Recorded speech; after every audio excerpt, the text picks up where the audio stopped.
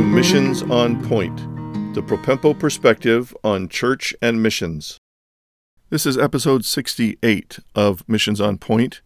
We're in the last of a 6-part series on the vision of ascending church. And today's topic is nurturing.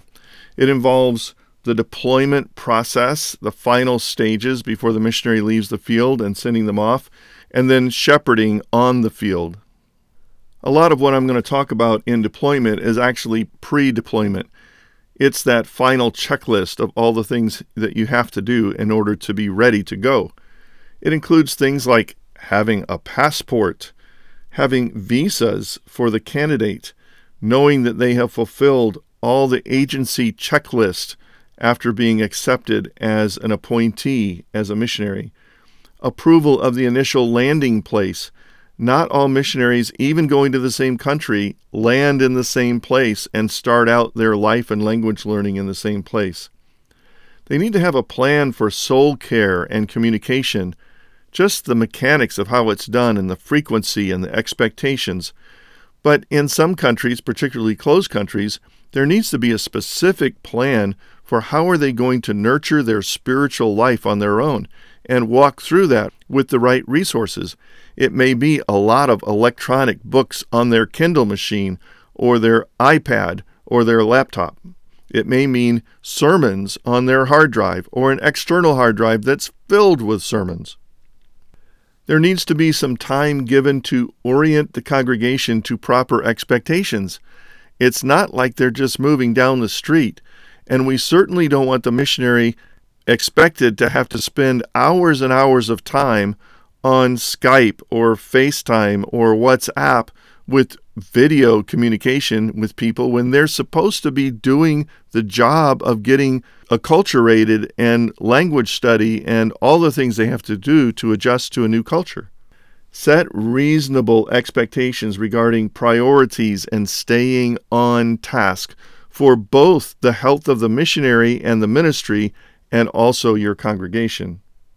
There needs to be thoughtful goodbye communications sent out to friends and family and supporters. There needs to be appropriate personal business taken care of for banking and medical and power of attorney documents, insurances, retirement, a will, even a living will or a medical power of attorney, address changes and mail changes. All of that has to be cared for in order for them to make a smooth transition to the field. Some of the things that have to be done are simple, like risk assessment. How risky is it going to be there? What kind of neighborhood are you going to live in? And how do you set up yourself for security and contingency issues? They need to do like a pre-field pack. I know too many missionaries that pack after midnight on the morning that they leave, and it's just harrowing to try to go through that and jump up and down on suitcases and to make everything fit. There are going to be choices that they make for things that are priority to take and other things that are not priority and ought to be left. Obviously, they need to have the right kind of plane tickets and whatever international permissions and visa and immigration papers they need in hand to go to the new field. And of course, the church will want to have send-off parties, a special commissioning service on a week or two before they actually fly.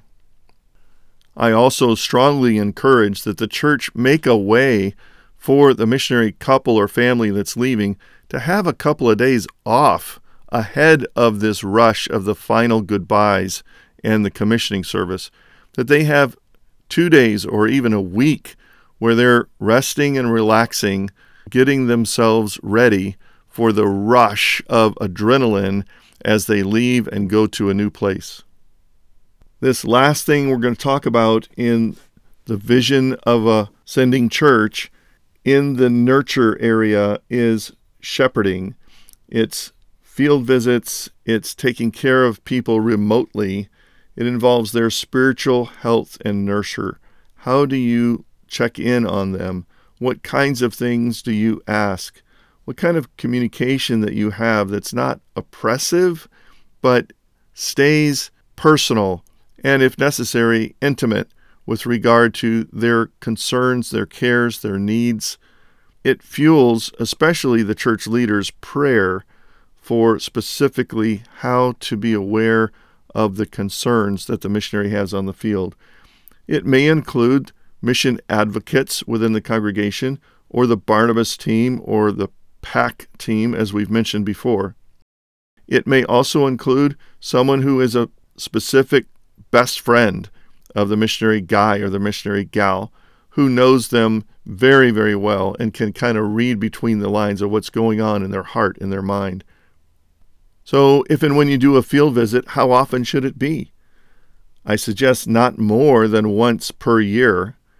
It may have something to do with how far away they are and how complicated it is to get there. Early on in the first days, you want them to be very focused on learning their new environment, language, culture, and not interfere too much and too long with field visits. When there is a visit, whoever it is needs to have both the framework and the leadership role to ask direct accountability questions regarding their personal life, their spiritual walk, their marriage, their family, their relationships in the team, perhaps sin issues or what's tempting them to sin.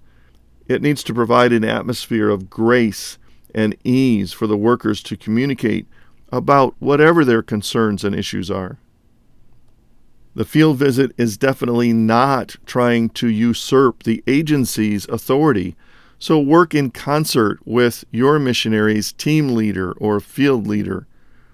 It should not be burdensome or micromanagement of their time. They know better than you what their time flexibility is and what demands they have and the stresses they have in their new situation. It should not build a sense of fear and judgment. It should be coming alongside. It should be a paraclete, comforting, encouraging kind of ministry. Pastors and missions team leaders or chairmen often ask me, what kind of things do you ask of a missionary on the field visit? Knowing that there is a sense of accountability, you always ought to have a coffee table kind of discussion regarding a series of significant things that help you get an idea about what's really going on. So you need to ask about their personal spiritual life. Definitely ask about their marriage and family relationships. And if they're married, you need to ask the spouse the same kinds of things, because his or her answers may be very different than the other person. Ask about their team relationships, and if possible, ask their team leader about how their team relationships are doing. Ask about their relationships with locals and observe what their relationships with the locals are like in the couple of days that you're there. Certainly ask about their language and culture learning and their progress in the language learning scale, moving toward release from formal language learning responsibilities. Certainly try to find out about their stresses and needs and concerns. It may be as simple as a dietary restriction or something that they need as a supplement in their diet. Talk about their finances and how they're doing in their support and how they're handling finances now on an international scale.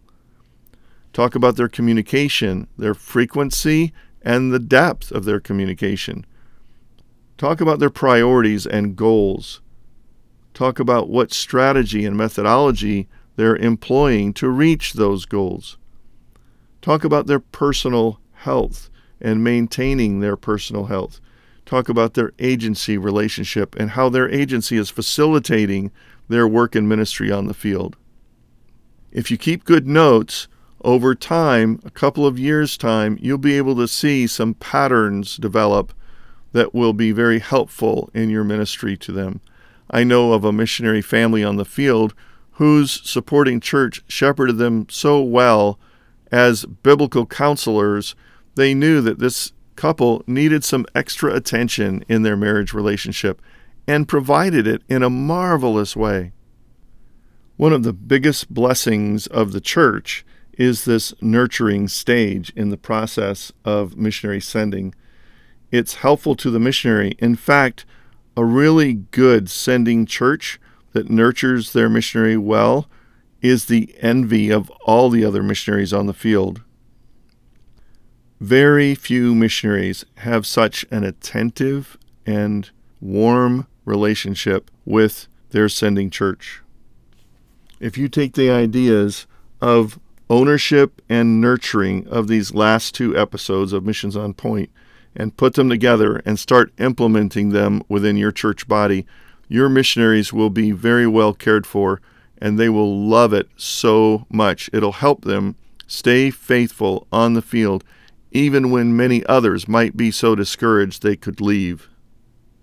So let's just do the little overview of the missionary sending process with the word vision as our acronym. Values are the leader's responsibility to both understand biblical values and roles, establish some guiding principles, and teach the church about those values. Identity is very significant because in this step, the church discovers and designs who they are and who they want to be as they lead the church into missions with the idea of people from their congregation being sent out. The third one is strategy, and this is understanding the missions opportunities that are before you, including some research and thinking and praying through what is our strategy as a church and focus in ministry so that we can have a larger impact on a specific area or people group of the world. The next one is implementation, and it has to do with discovering, finding, selecting, training, and implementing the training for missionaries coming from your church. Implementation is where a lot of the roads come together in an intersection for finding that missionary, preparing that missionary, knowing the field, beginning to set the stage for them to go out. And the last 2 we've discovered in the last 2 episodes are ownership, that is the church understanding all the sender roles that they can claim as part of their role in the Great Commission, and nurturing the care for and deployment and shepherding of your missionary out on the field. And that will last as long as they're on the field. I hope that these ideas have been stimulating and helpful to you. There are a number of articles on propempo.com that expand on little elements of these things. The biggest part is a training that Propempo has done in years past that lasts about 2 days, that walks step by step through these in more detail with more resources. As always, we welcome your comments and ask you to email us at ministry@propempo.com with any suggestions or questions you might have. May God be pleased to enrich your church with the fantastic opportunity to raise up and send missionaries from your congregation to the mission field for His glory. Thanks for joining us today on Missions on Point, the Propempo perspective on church and missions. I trust that you'll find more help and resources on the website propempo.com. Please prayerfully consider supporting this ministry. Now to God be glory in the church and in Christ Jesus forever and ever. Amen.